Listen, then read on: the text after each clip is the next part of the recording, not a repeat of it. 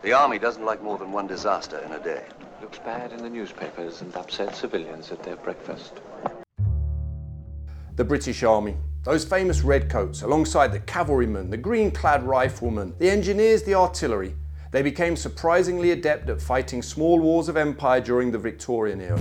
We fought war after war and we beat enemies across the globe. But it wasn't all one-way traffic. Yep, I know it's painful, but there were quite a few defeats for the British Army. Today we're looking at 5 times the British Army were defeated during the Victorian era. You might be able to guess some of these defeats in advance. Some are pretty obvious, some might surprise you. What do you think we will consider as the worst?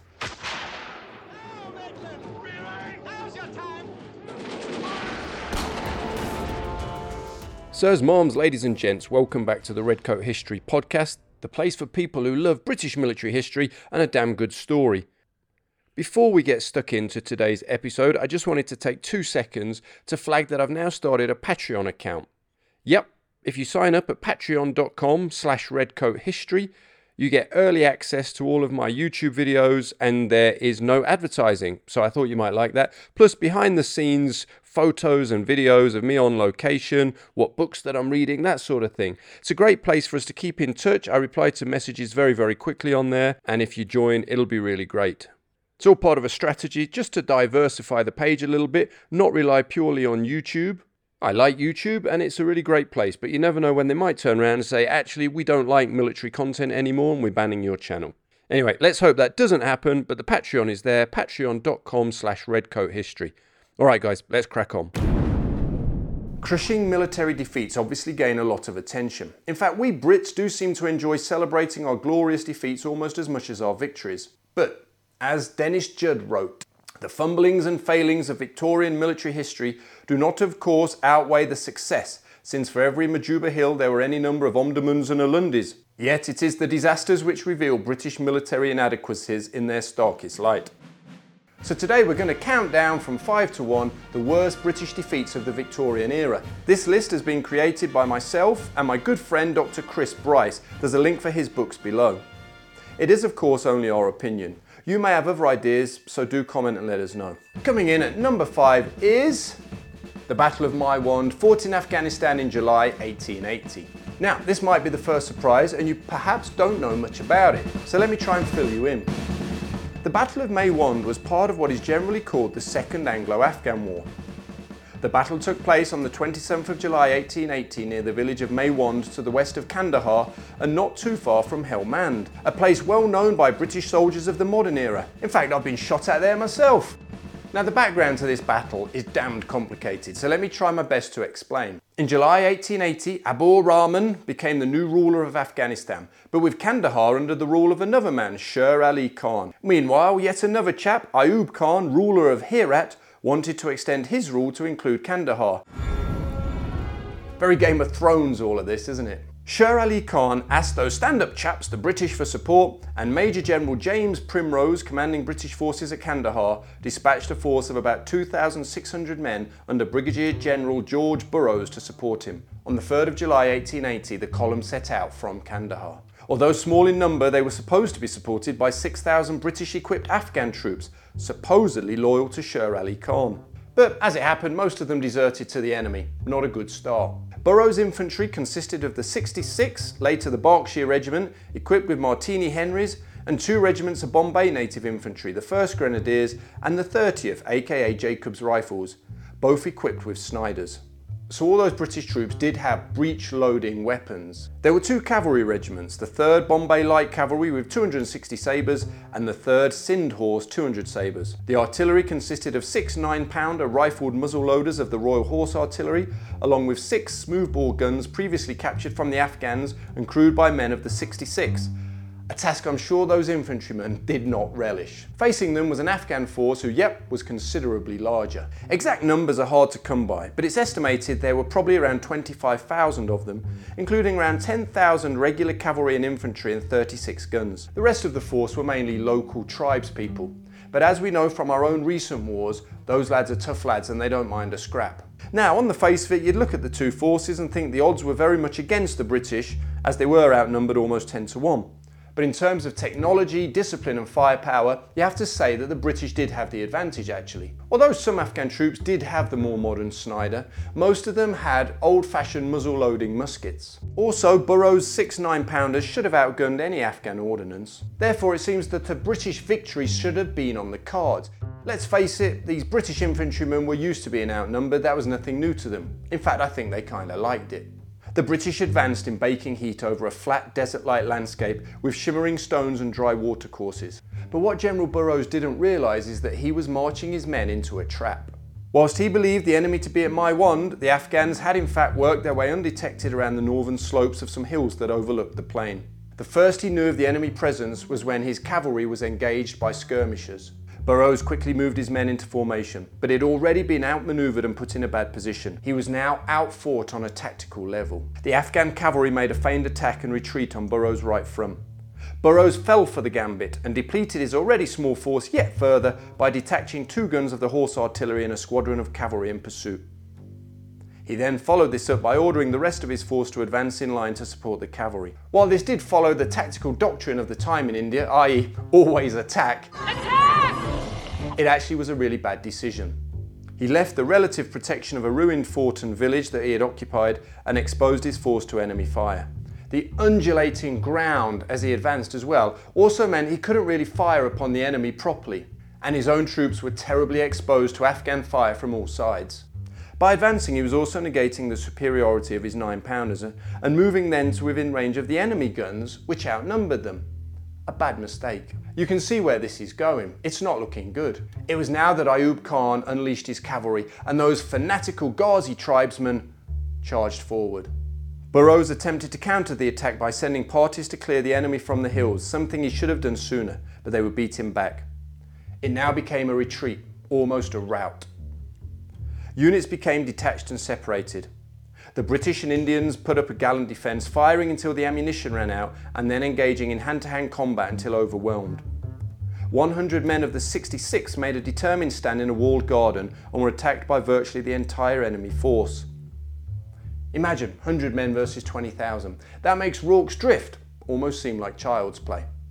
Okay, bit of an exaggeration, but you know what I'm saying. They defended their position until there were only 11 of them left. Then, in a final act of defiance, they fixed bayonets and charged the enemy, wiped out to a man. The British lost over 1,300 officers and men along with all their guns and over 2,000 horses and transport animals. So those losses were bad, but there were worse losses during the era in terms of casualties. So why are we including Maiwand? Put simply, because it's a defeat that shouldn't have happened.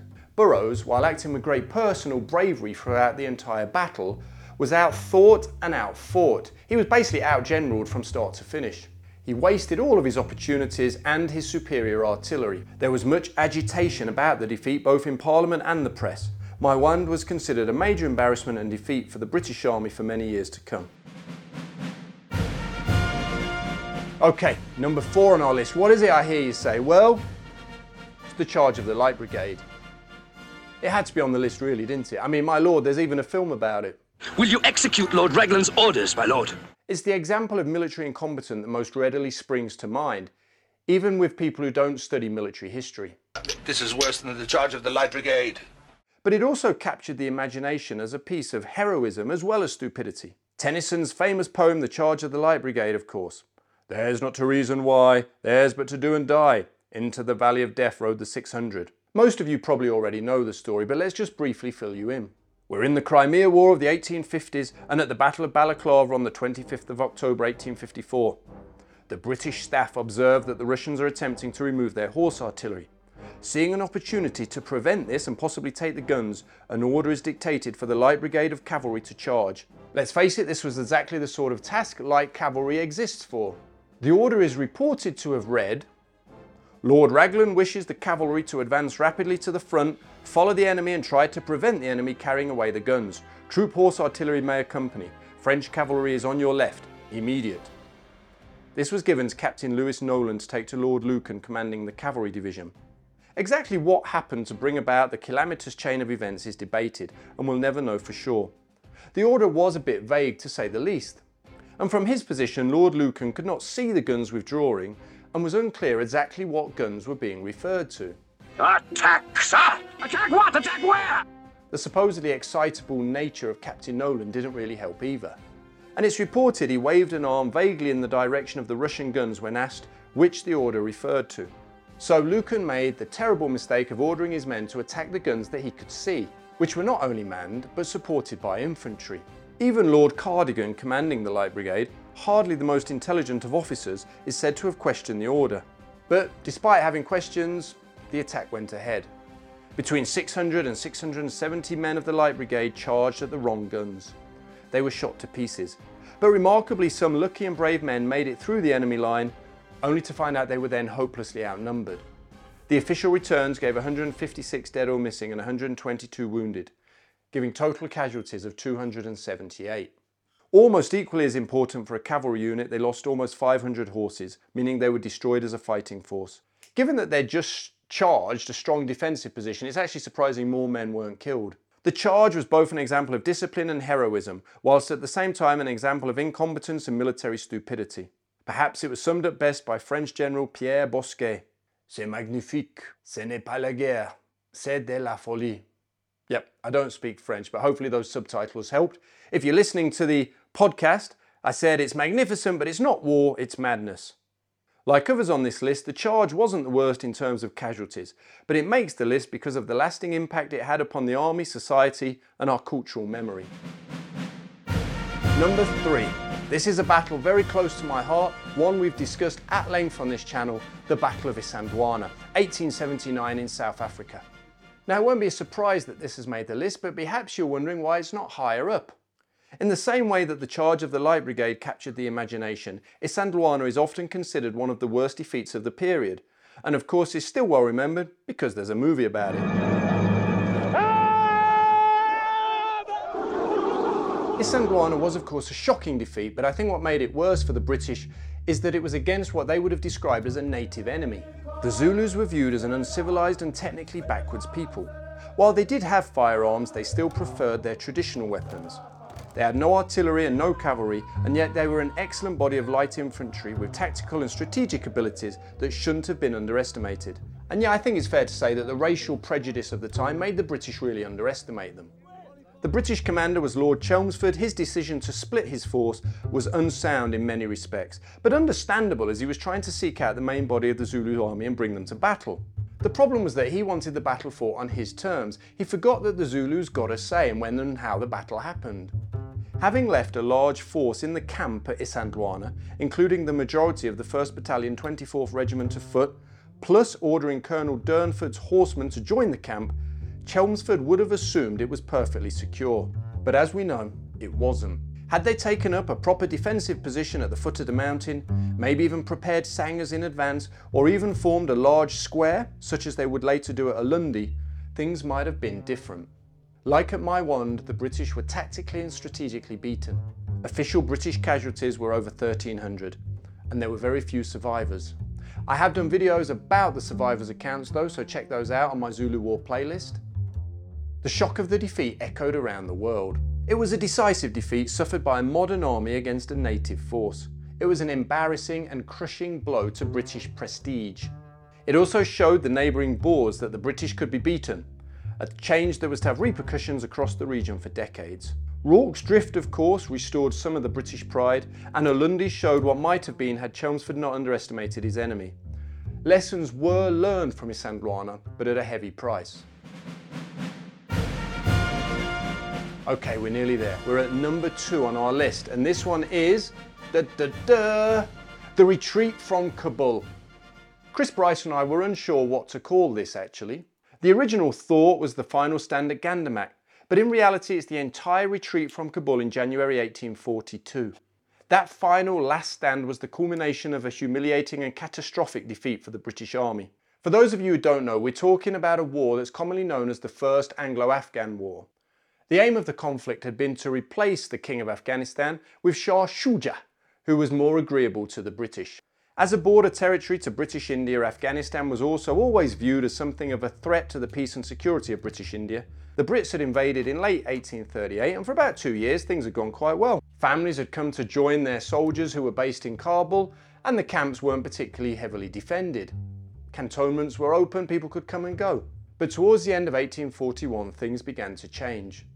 At that time, the British/Indian garrison consisted of 4 infantry battalions, 1 regiment of cavalry along with some irregular horse, 2 batteries of artillery and 3 companies of sappers. On the 2nd of November 1841, the British political agent Alexander Burnes was killed.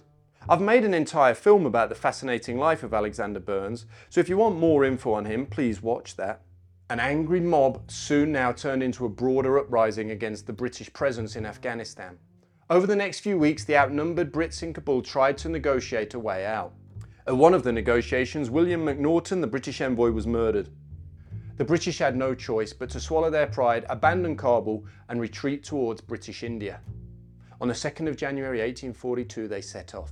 But it was a terribly cold winter with deep snow. The Afghans immediately began to attack. Alongside the 4,500 British and Indian troops were numerous women and children with a large entourage of camp followers. It was a cumbersome force to move in any form of orderly withdrawal along narrow mountain passes.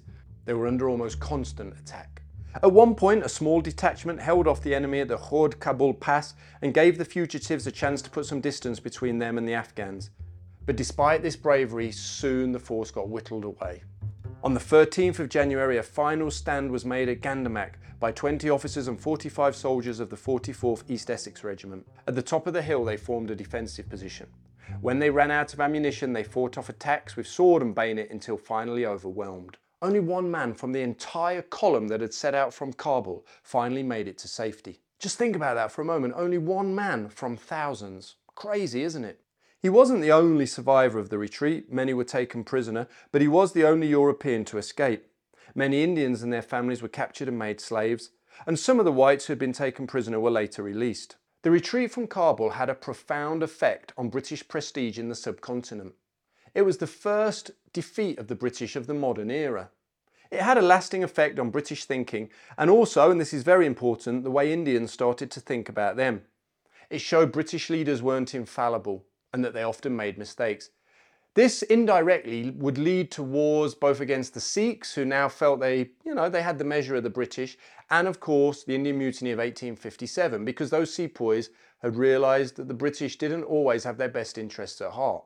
More importantly even, it also started a long period of interference in Afghan affairs, necessitating future conflicts and interventions, something that of course we still know about today.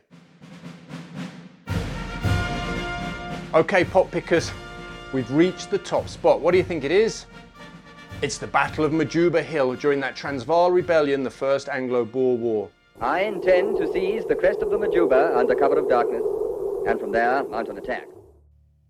Majuba is another battle that we've covered at length here on Redcoat History, but it's a fascinating and disastrous one. In fact, you could go further than just listing Majuba. You could say the entire First Boer War of 1880 to 1881. All of it was a disaster and we never won a battle. I've done an entire documentary on it, so do check that out. The final battle of the war was Majuba Hill, which came on the 27th of February 1881. The night before, the British had climbed the hill to secure it. A force of around 400 infantry without any artillery support reached the summit and seemed to be in an unassailable position with the Boer enemy down below them. But the position wasn't quite as strong as its elevation suggested. There was dead ground that allowed the Boers avenues of approach. The British soldiers didn't have the right entrenching tools to dig trenches. The men were far too spread out and the units were mixed up and intermingled. This had an impact on command and control, of course, and morale. Soon they discovered the incredible accuracy of the Boer marksmen. They were picked off and then forced back down the mountain. While the two sides were fairly evenly matched in numbers, probably about 400 each, the casualties were very unequal. The British had 92 killed, of whom 5 were officers, 131 wounded, of whom 8 were officers, and 57 taken prisoner. There were 2 missing. 71% of British officers were either killed, wounded or captured. The figure for rank and file was 46%. I think that shows 2 things. One, of course, what we already know, which is that British officers have always been incredibly brave and willing to put themselves in harm's way. But secondly, just how good those Boer marksmen were, especially at picking out officers at distance. Command and control had been destroyed and the battle was disjointed. But what about the Boer casualties? 1 killed, 6 wounded, one of whom died later of his wounds. The British commander, George Pomeroy Colley, lost both his life and his reputation that day. But it's worth remembering that he had been considered one of the army's brightest up-and-coming officers. He was a man who'd been first in his year at Sandhurst and then graduated from Staff College top of his year, having taken only 10 months to complete what normally took 2 years. Perhaps he should have stayed to finish his course, because he might have learned a bit more about irregular and asymmetric warfare. Alright, I'm being harsh, I'm joking. Majuba was by any standards, of course, a crushing defeat. British military history is full of examples where early engagements are lost, but the war is won. Majuba marked a low point in British military history as that didn't happen. The battle forced the British to sue for peace. It stung the British Army, and the cry of "Avenge Majuba" was a rallying call during the Second Anglo-Boer War 18 years later. And this is perhaps why this battle is so important, because it made the Second Anglo-Boer War almost inevitable. The Boers believed that they could now assert power and that they had the measure of the British. They didn't therefore greatly fear another conflict. It also left a certain section of the British political and military establishment spoiling for another crack at the Boers. It was considered a mark of shame against the reputation of the British Army. Indeed, although the British did initially learn an important lesson about their poor musketry or marksmanship after the battle, the lessons were soon forgotten. So that by the time the Second Anglo-Boer War came along, it had been concluded that the problem had purely been poor leadership and execution of plans, rather than faulty tactics and doctrine. In 1899, those lessons needed to be learned all over again. But that's a story for another day, and one I can't wait to cover. Special thanks again to Dr. Chris Bryce. I'll be back with another episode next week. Please comment, like, subscribe, and share this episode with anybody you think might be interested. Let's help this channel to grow. Let's get British military history back up there as something people are interested in and want to study.